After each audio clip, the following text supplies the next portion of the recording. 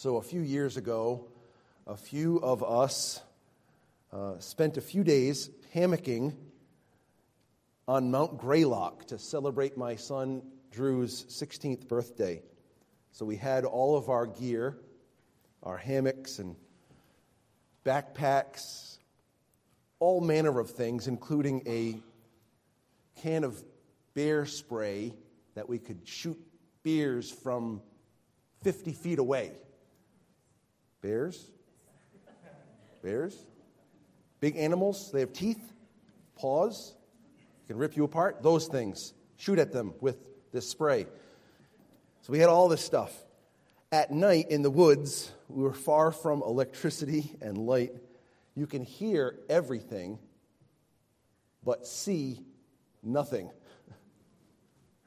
So there were a couple of times over the course of those nights that we were there where you could hear something in the vicinity of the hammocks. And so I'd unzip all my stuff and look out and take my light and shine it around to make sure I wasn't going to have to protect my sons from those animals that I can't say the names apparently.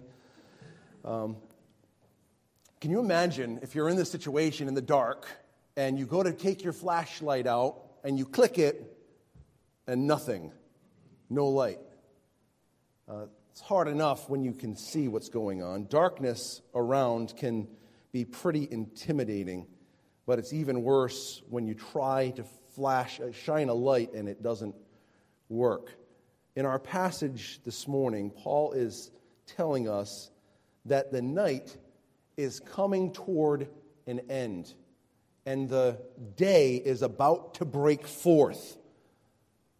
But the night is still going on, and the darkness is still residing over our atmosphere.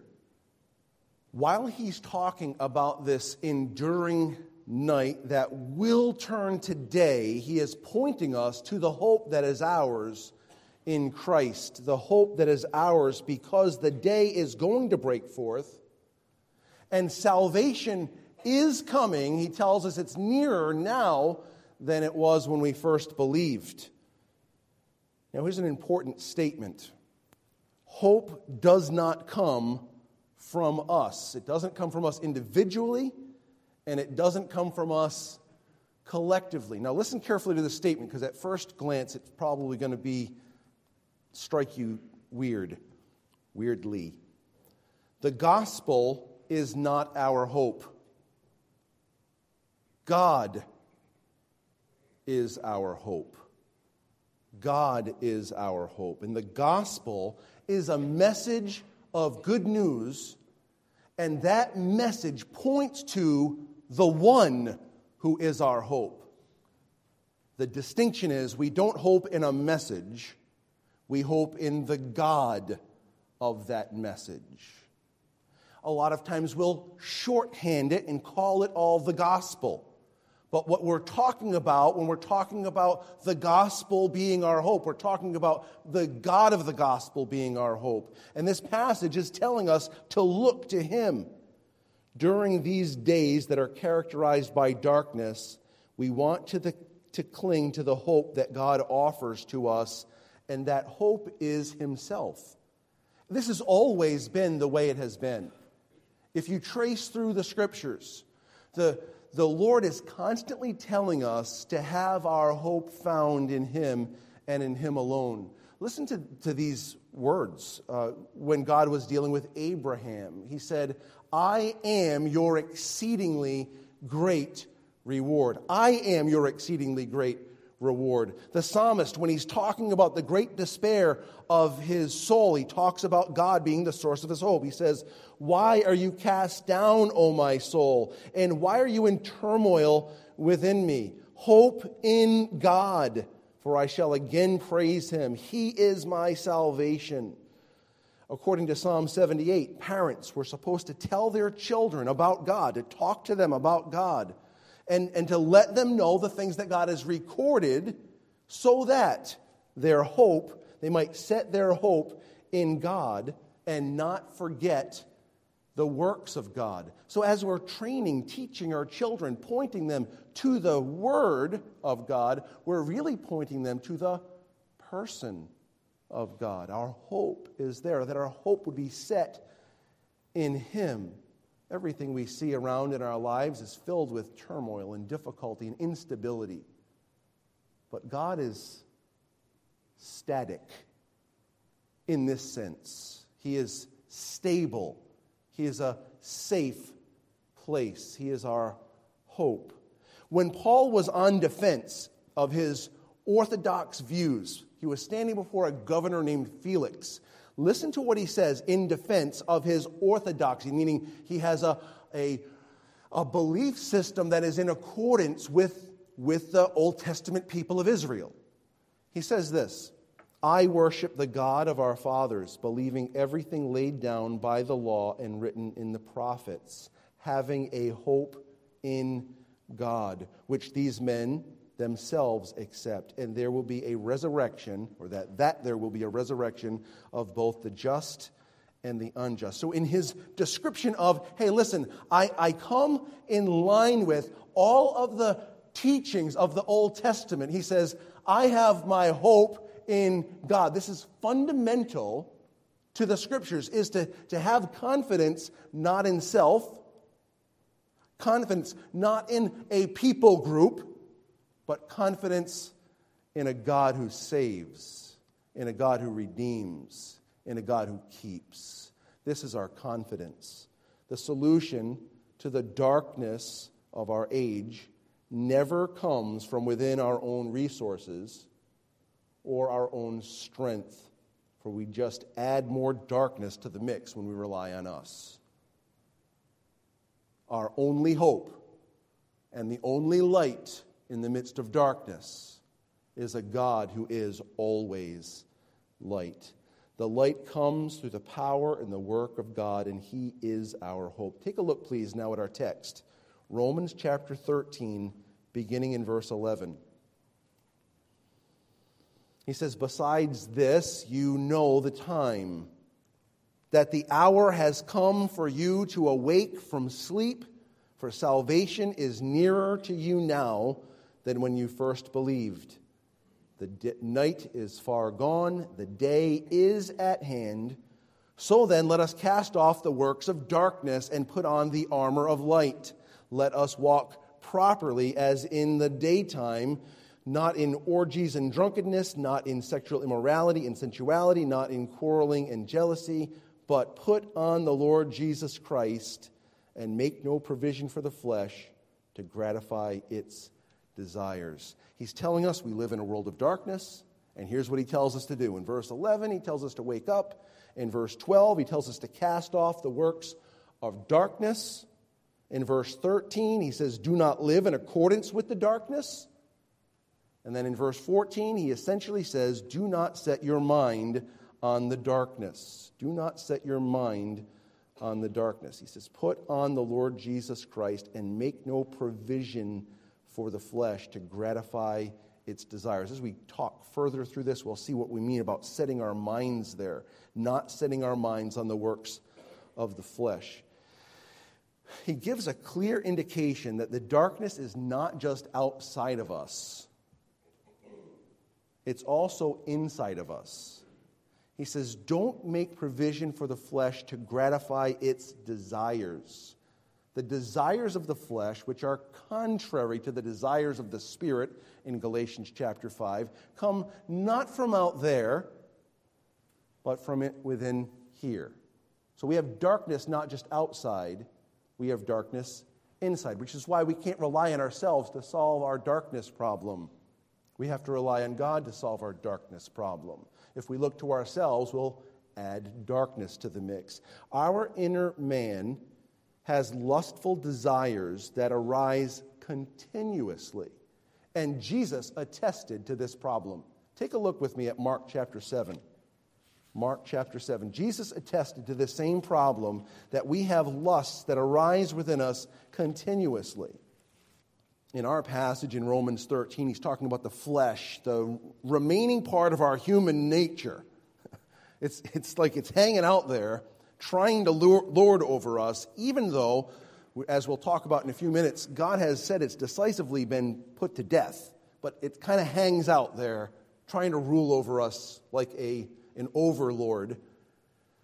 Jesus tells us that these problems of our flesh, they don't arise just from the outside, they really arise from inside. Look at verse 21. He says, "For from within, out of the heart of man come evil thoughts, sexual immorality, theft, murder, adultery, coveting, wickedness, deceit, sensuality, envy, slander, pride, foolishness. All of these evil things come from where? Within, and they defile a person." Now, we want to say it's my neighbor's fault that I'm this way, or it's my wife's fault, or if you're a woman, it's your husband's fault, or if you're a child, it's my parents' fault. If you're a parent, it's my kid's fault. It's the dumb dog. The dog made me do it. Like everything else, I want to blame them. It's always their fault. But Jesus says, really, wickedness has its source here. Darkness. Darkness. We live in a world of darkness, and when we use our own resources, we just add more darkness to the mix. Galatians 5 speaks about the same thing. There's an opposition. There's a war taking place within us. The things of our human nature that desire things that please us, and then the Spirit of God who dwells within us, warring against those desires to bring forth those things that are helpful to us and those around us. We call those the fruitful demonstrations of the Spirit, right? Love, joy, peace, long-suffering, gentleness, faith, meekness, and self-control. These things come not from me, but from a Spirit who wars against my human flesh that produces all kinds of other stuff, such as Jesus conveys here in Mark chapter 7. We might try really hard to restrict ourselves in order to avoid sinful darkness. We might put up all kinds of parameters to legislate our fleshly passions. But God warns about how ineffective this is. Take a look at Colossians chapter 2. Colossians chapter 2. So we've got all this darkness. It's outside, it's inside. We say, all right, I know what I'll do. I am just going to put really strong, stringent rules in place, and if I have these rules in place, I won't cater to my sinful passions anymore. I'll have it all covered. There are so many forms of that kind of thinking, whether it be the monastery or whether it just be, the Christian checklist of, I'm going to make sure that I do this, and I do this, and I don't do this, and I don't go there. The old expression from back in the day. I don't drink, I don't smoke, I don't dance, and I don't, go with girls who do, that kind of thing. It's like, I've got all these lists. I'm not going to do these things. I won't be contaminated by all this stuff around me. Problem is, you've got problems inside of you. Making rules doesn't make that sinful lust go away. And that's not my opinion, though it is. It's God's opinion. Take a look at what God says to us through Paul in Colossians chapter 2, starting in verse 20. Colossians 2, starting in verse 20. "If with Christ you died to the elemental spirits of the world, why, as if you were still alive in the world, do you submit to regulations?" Now stop right there for a minute. There's a very interesting word that he uses in the Greek. It's dogmatizo. Can you hear dogma? Dogma. Principles. Very strongly held principles. He says, if you've died to these things and you're alive to God, why are you trying to have a set of dogmatic principles whereby you will be able to restrain yourself? He goes on and he says, for example, verse 21, do not handle. Don't touch it. Don't taste it. Don't touch it. Stay far away from it, verse 21. Verse 22, these are all referring to things that all perish as they're used according to human principles and teachings. These things, verse 23, these principles, having a strong determination, doggedly, I'm not going to do X, Y, or Z. I'm not going to go anywhere near it. I'm going to keep myself fully away from those dark, evil things. He says, these things indeed have an appearance of wisdom in promoting, what's the next expression? Self-made religion and asceticism and severity to the body. So in other words, you've just denied yourself. They seem to be really it's a good idea. If you just deny yourself every impulse that you ever have, then everything will be just fine. Self-made religion. He goes on to say, but they are of no value in stopping the indulgence of the flesh. There's another interesting expression, indulgence of the flesh. The idea is that they don't satiate the desires of the flesh. In other words, having a strict principle whereby you will keep yourself from every type of sin will not keep your fleshly inner man from craving them. So what's interesting is earlier in this chapter, he tells us that we are complete in Christ. In other words, all of our spiritual needs have been met in Christ. Lining up these spiritual principles to make myself better before God, he's just told us that doesn't work. It doesn't work. You've already been made complete. You can't make yourself more complete. Christ makes you complete. So these self-made principles will not produce a better standing before God. And secondly, they won't even keep you from desiring sinfulness. That's not the solution. The solution is not more rules. Is that pretty clear from what he's saying here? So in Romans, he's telling us that there's darkness, where we live in the midst of the night. It's coming toward an end. The day is about to break, but we're still there in the darkness. Cast off the works of darkness. They're out there. Don't walk in line with the things of the darkness. Put on the Lord Jesus Christ and make no provision for the flesh to fulfill its desires. He's telling us that we have these desires within us that come from within us, and denying ourselves that way, just coming up with a list of rules isn't going to make that go away. Is that pretty clear? All right, so the solution is not figure out a way to make my darkness go away. There's better hope here. Head back to Romans 13. It's on the screen, but I think it's helpful to have it before us as well. Romans 13. I say all of this to make sure that we're very, very clear that the solution to the problem of darkness does not arise from our own resources, our own abilities, our own will. Our only hope is God.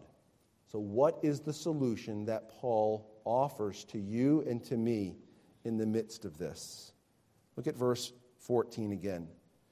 He says, but put on the Lord Jesus Christ and make no provision for the flesh to gratify its desires. Put on the Lord Jesus Christ. So we just take that phrase and say, be clothed with Christ. Be clothed with Christ. The word put on is the Greek term enduo. It simply means to take some clothing and to put it on. But this begs a little bit of question, doesn't it? Any of you have an emergency kit? Maybe you have one in your car, or you have your emergency kit for if you're going to go out into the woods somewhere. You've got your emergency backpack. You've got all kinds of stuff in that thing. Maybe there's some rope, some first aid kits. Yeah, you've got some first aid kits in there, some water. Maybe you have some MREs, meals ready to eat. Don't recommend eating those unless you have to. You've got a knife, a flashlight, maybe some waterproof matches in there, some duct tape. You've got to have duct tape. Everything is better with duct tape. Yes. Maybe you have a rain poncho in there. And of course, a change of underwear. You have to have that. Why would someone have these things? For emergencies, of course. Now we were told in our backpack to throw in the clothing of Jesus Christ. Put on Jesus Christ. None of us have that backpack with a set of clothes to chuck on. It's what our minds go to. Put it on. It's like, take it. All right, I've got it right here. It's like, I've got this resource. Now I'm going to put it on. Doesn't work that way. I wish it were that easy. Get out of these clothes, put on the Christ clothes, then I'm all set. It'd be wonderful, wouldn't it? Like, make a lot of problems go away. There are some interesting and challenging concepts to our mind here that I want for us to talk about. This tension. There's a tension because he's telling us to do this. He's telling us to take these clothes and put them on. But there's more to the story because God's word has given us a fuller picture than just one passage. Paul tells us to put this on, put on Christ, and in similar expression, put on the new man in other places. However, this is good news for us. God has also told us that this has already happened. He's already told us that we have put on Christ. You can read about it in Galatians chapter 3 and verse 27. You can read about it in Colossians chapter 3. We've already put on the new man. We've already put on Christ. We're already equipped. We've already been suited up. This is good news. He talks about it in these two ways. Okay, put it on, but know this, you've already have it on.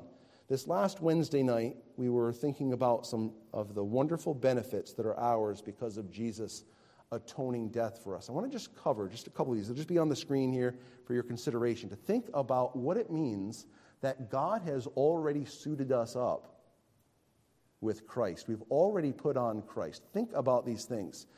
Through the doctrine that's called propitiation, there is no judgment left for our sin because Jesus absorbed all that judgment.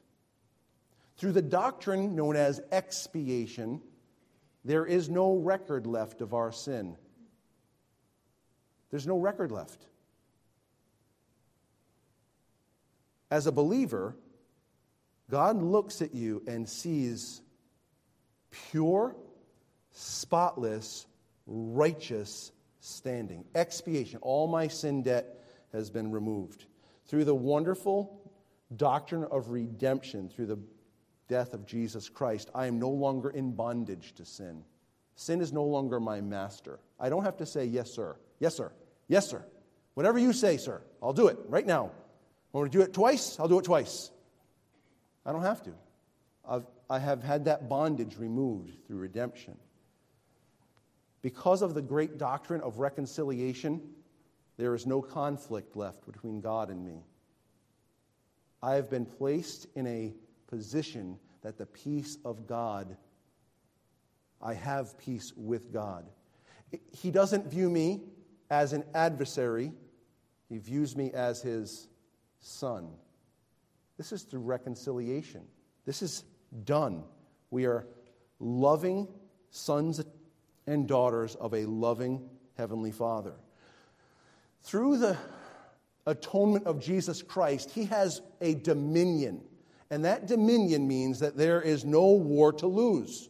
There is no war to lose. He's already decisively won this victory over our soul. Every adversary of our soul has already been defeated, from Satan and angels to the law that stands against us, to our record of sin that stands against us, even to our own flesh that wars against us. Jesus has decisively won this victory that my flesh no longer has an opportunity to decisively win because Jesus has won this war. This is part of the reality of what it means that we have already put on Christ. The war is over.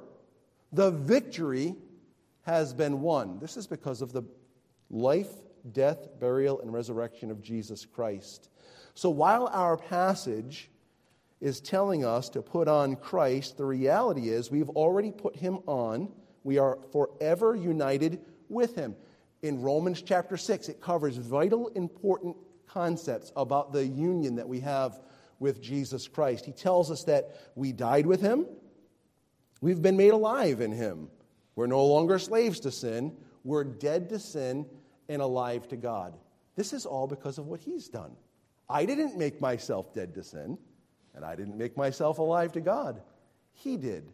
So let's think about this. When I do something, spiritually, it's not done right. Is that true or false? That's true. I am marred in my activity spiritually. When Jesus does something, is it done correctly or incorrectly? Is it half done or all done? It's all done. So when the Bible tells me that he has made me dead to sin, it's finished. When the Bible tells me he's made me alive to God, it's finished. When the Bible tells me that I have a distinctive break in sin's lordship over me, that's the reality. So when he tells us then to live and put on Christ, we're talking about putting on the hope that God has given us. We're talking about Jesus, who is our hope. He's the confident assurance that this has been definitively done. We're putting on the hope of Christ. God the Spirit has made us alive. That's the doctrine of regeneration. Our record has been made perfect. That's the doctrine of justification. And we have been accepted in the Beloved. This is what God has done through Christ. We could go on and on with doctrinal terms. Doctrinal terms matter. They matter a great deal. If you understand justification, reconciliation, expiation, propitiation, you don't live your life in fear. And you don't live and say, oh, I messed up again. Now what's God going to do to me? Everything that was needed to be dealt with your sin, has been dealt with by Christ on the cross. Amen. God is so good to us. Amen. We struggle when we sin. It's frustrating, it's discouraging, it's disheartening. But when we look and we put on the reality of what God has accomplished through Christ, our hope remains undaunted. We have hope restored when we put on the truth of the gospel of Jesus Christ. These things are true about everyone who has trusted Christ. Do we always feel that way? Not so much. But God is telling us to live our lives in light of these truths. You have put on the Lord Jesus Christ. He is all your righteousness. Now live in confidence of what he has done for you. That's the first part. We put on, we're clothed in Christ. We have this confidence because of what Christ has done on our behalf, and we have to constantly be refreshed in it, don't we? Because every day we live in some way that reveals a little bit of us. And so we need to be refreshed in the reality of who he is. And so we remain undaunted, even though our lives speak in sometimes a different tone. We say, but I know what my Savior has done. We don't do this to be dismissive of our sin and to say, it's not that big of a deal that I sinned. It's not that. That is a different matter altogether. When I sin, and unfortunately it happens daily, it grieves me. But then I remember Christ. Put on your hope. Put on Christ. Then he tells us in the second half of the verse, back in chapter 13 and verse 14, but put on the Lord Jesus Christ and make no provision for the flesh to gratify its desires. So the second way we would look at this is hope in the one who has delivered you. Now, we've just been talking about it very similarly to that, so we're just going to touch on a few areas here that I hope will be helpful. Our thinking is really important in this matter. He says, and make no provision for the flesh. The word provision there, make no provision, is pronoia. Pronoia. It means to give thought or forethought to something. Don't give thought, forethought, and planning to the flesh. Don't let your mind be preoccupied by all the things that arise from within. What arises from within? So I'm not going to... The list is long, but anxieties arise from within. Depression arises from within. Bitterness, anger, malice, wrath arise from within. Covetousness arises from within. Lust arises from within. Hatred arises from within. A thirst for prominence, we call that pride, that arises from within. Just keep thinking about your who you are and your flesh, and what are you going to be thinking about? Terror. The absolute opposite of what we want is what we'll think about. It's like telling a kid, don't eat those cookies on the counter over there. So they're going to be like, oh, there are cookies? Oh, man, haven't had a cookie in a long time. I remember how good that cookie was the last time I had it. I wonder if I can grab that cookie. I wonder if I can grab that cookie and no one will notice. I wonder if I can browbeat my parents into letting me have that cookie now. It's just small. Like, you know how that works. Well, it's the same thing that happens inside of us. And God is letting us know, don't spend your time occupied on everything that you're feeling inside. I had a text conversation with someone earlier this week. They were discouraged. It's like, hey, listen, let me encourage you to not listen to your emotions. Your emotions are jerks. Aren't they? My emotions are jerks. So get out of here. You're just trying to bum me out all the time. You go over there. Let me focus on something that's actually true, that's going to really help me. The more you think about your inner man, the more you're prone to cater to your own sinful desires. Now, our minds need to be renewed, and that's the concept. He says, don't spend all your time thinking about what you're feeling. He says, let God renew your mind. Be renewed in the spirit of your mind. Now, this bookends the beginning of this discussion. So you get Romans chapters 1 through 11. They're all the mercies of God, right? You get to chapter 12, and he says, I beseech you. I'm going to do it in King James Version because it's what's in my head. I beseech you, therefore, brethren, by the mercies of God, that you may present your bodies a living sacrifice, holy, acceptable to God, which is your reasonable service, and be not conformed to this world, but be ye transformed by the renewing of your mind, that you may prove what is that good and acceptable and perfect will of God. He says, instead of presenting yourself to whatever it is you feel, lay yourself out before the Lord. Can you trust him? Have you seen in Romans 1 through 11 how God deals with you? Can you trust that God who saves sinners like you? Can you trust a God who has made peace with you by his Son, Jesus Christ? Can you trust a God who has taken you from being an enemy and making you his own son and given you an inheritance as a son? Can you trust that one? Can you trust a God who says, no matter what else goes on, I will save my people? Can you trust that kind of a God? And he says, okay, so place yourself at my disposal. And how do we do that? He says in verse 2, he says, don't let the outside world squeeze you into its mold. That's the opposite of what I've given you. I've given you peace and love and joy, and the world is going to suck all that right out of you. Don't let the world squeeze you into its mold. Instead, he says, be conformed. That's something you can't do. That's something that God has to do. Be conformed by the renewing of your mind. Right here. Let me renew your mind. Let me change your view. But if I'm always thinking inwardly, if I'm always thinking about how I feel about something, I'm not going to have my mind changed.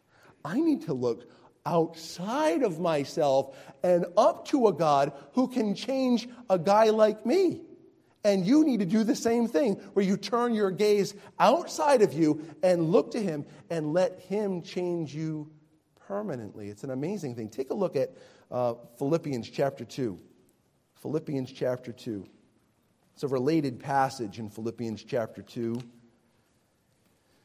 He's talking here about the humility of Christ that resulted in his exaltation. And God uses circumstances, he uses his word, he uses people, he uses the gatherings of the church and worship as part of his process of transforming us. But ultimately, he's the one that's transforming us. It's vitally important that we remember that he is our hope, not our ways. God is reminding us that he is our hope, and he does this continuously by his word. Take a look at verses 12 and 13 of Philippians chapter 2. He says, therefore, my beloved, as you have always obeyed, so now, not only in my presence, but much more in my absence, work out your own salvation with fear and trembling. Now, if the sentence stopped there, we'd be like, all right, what's going on here? But it doesn't stop there. It goes on in verse 13 to say, for it is God who works in you both to will and to do of his good pleasure. In verse 12, the whole meaning of verse 12 is radically transformed by verse 13. He's not saying, all right, now, make sure you work and earn your salvation and demonstrate your worth to me so that I will be assured that I will take you into my kingdom. He says, let the salvation that God has worked in you come to the outside. And that's only going to happen by God. It's the only way it happens. He says, for it is God who it's a great word. You hear energy? To make operative. It is God at work within us. He's energizing us. It is God who is at work within you, both to will, that's to produce a desire, and to perform. He actually uses a second time, which is kind of interesting. It's God who is working in you, both to will and to work out his salvation. He's energizing us to have his life realized within us. This is exactly what he's talking about in Romans chapter 13 and verse 14. Having God's powerful work come out of us and demonstrated in us. He's not saying, all right, you go into your emergency backpack and pull out your Jesus clothes, put them on, and you'll be all set. He says, no, put on Christ. He's your hope. You be renewed in the spirit of your mind, and don't meditate on the way that you're feeling constantly, because it's always going to lead you astray. If you're taking all this forethought into your flesh, you're going to be an absolute disaster of a person spiritually. He says, instead, trust me. Trust me. God is actively at work, actively changing you, renewing you, restoring you, and making you exactly what he wants. God is at work within us, energizing us.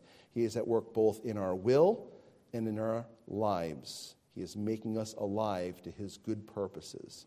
So as Romans 13 comes to a close, Paul paints a picture of darkness that is hanging over our scene. But he speaks of the light that is coming, and it's nearer now than ever before. While we remain, we're watching and we're waiting for that coming day of everlasting love and joy and peace and righteousness. We have our hope already present. Our hope is already present with us, in us, and for us. He provides hope both for the future and for today, because he is our hope in life and in death. So we say to this, put on your hope. Your hope is a confident expectation of the finished work of Christ that results in the finished work of his work applied to our lives. He's placed us into himself. It's a sure end. That means it's a sure process. What God has begun in you, he will continue to perform it until the day of Jesus Christ. Let's pray together. Father, we think of these things, and we are amazed that you have loved a people like us. You have given us life, and you've given us reason to trust you in the midst of our lives. Help us to rest in you and to place ourselves in your care. Help us to trust you in the in and out of life, that our minds would be fixed upon you and fixed upon the hope that we have in Christ. Transform us, change us. We don't want the works of darkness to characterize our lives. We want to walk properly as in the day. We want Christ to be displayed in our lives in beautiful, tangible ways where people can see your love and your light and your peace residing within us. We know this is your work. We come underneath your work, desirous of your transforming power. In Jesus' name, amen.